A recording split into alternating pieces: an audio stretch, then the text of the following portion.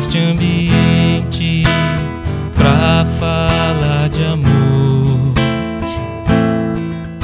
É como um hino ao romper da aurora, em homenagem ao Mestre Senhor.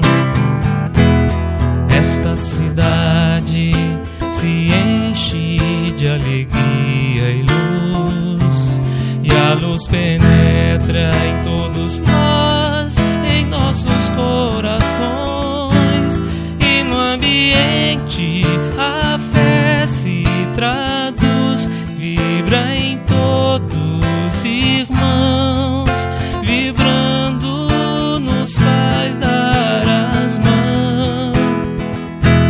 Bem-vinda seja, ó fraternidade, fala de amor, fala de caridade, iluminando esta terra querida e mostrando que o Mestre é o caminho, a verdade.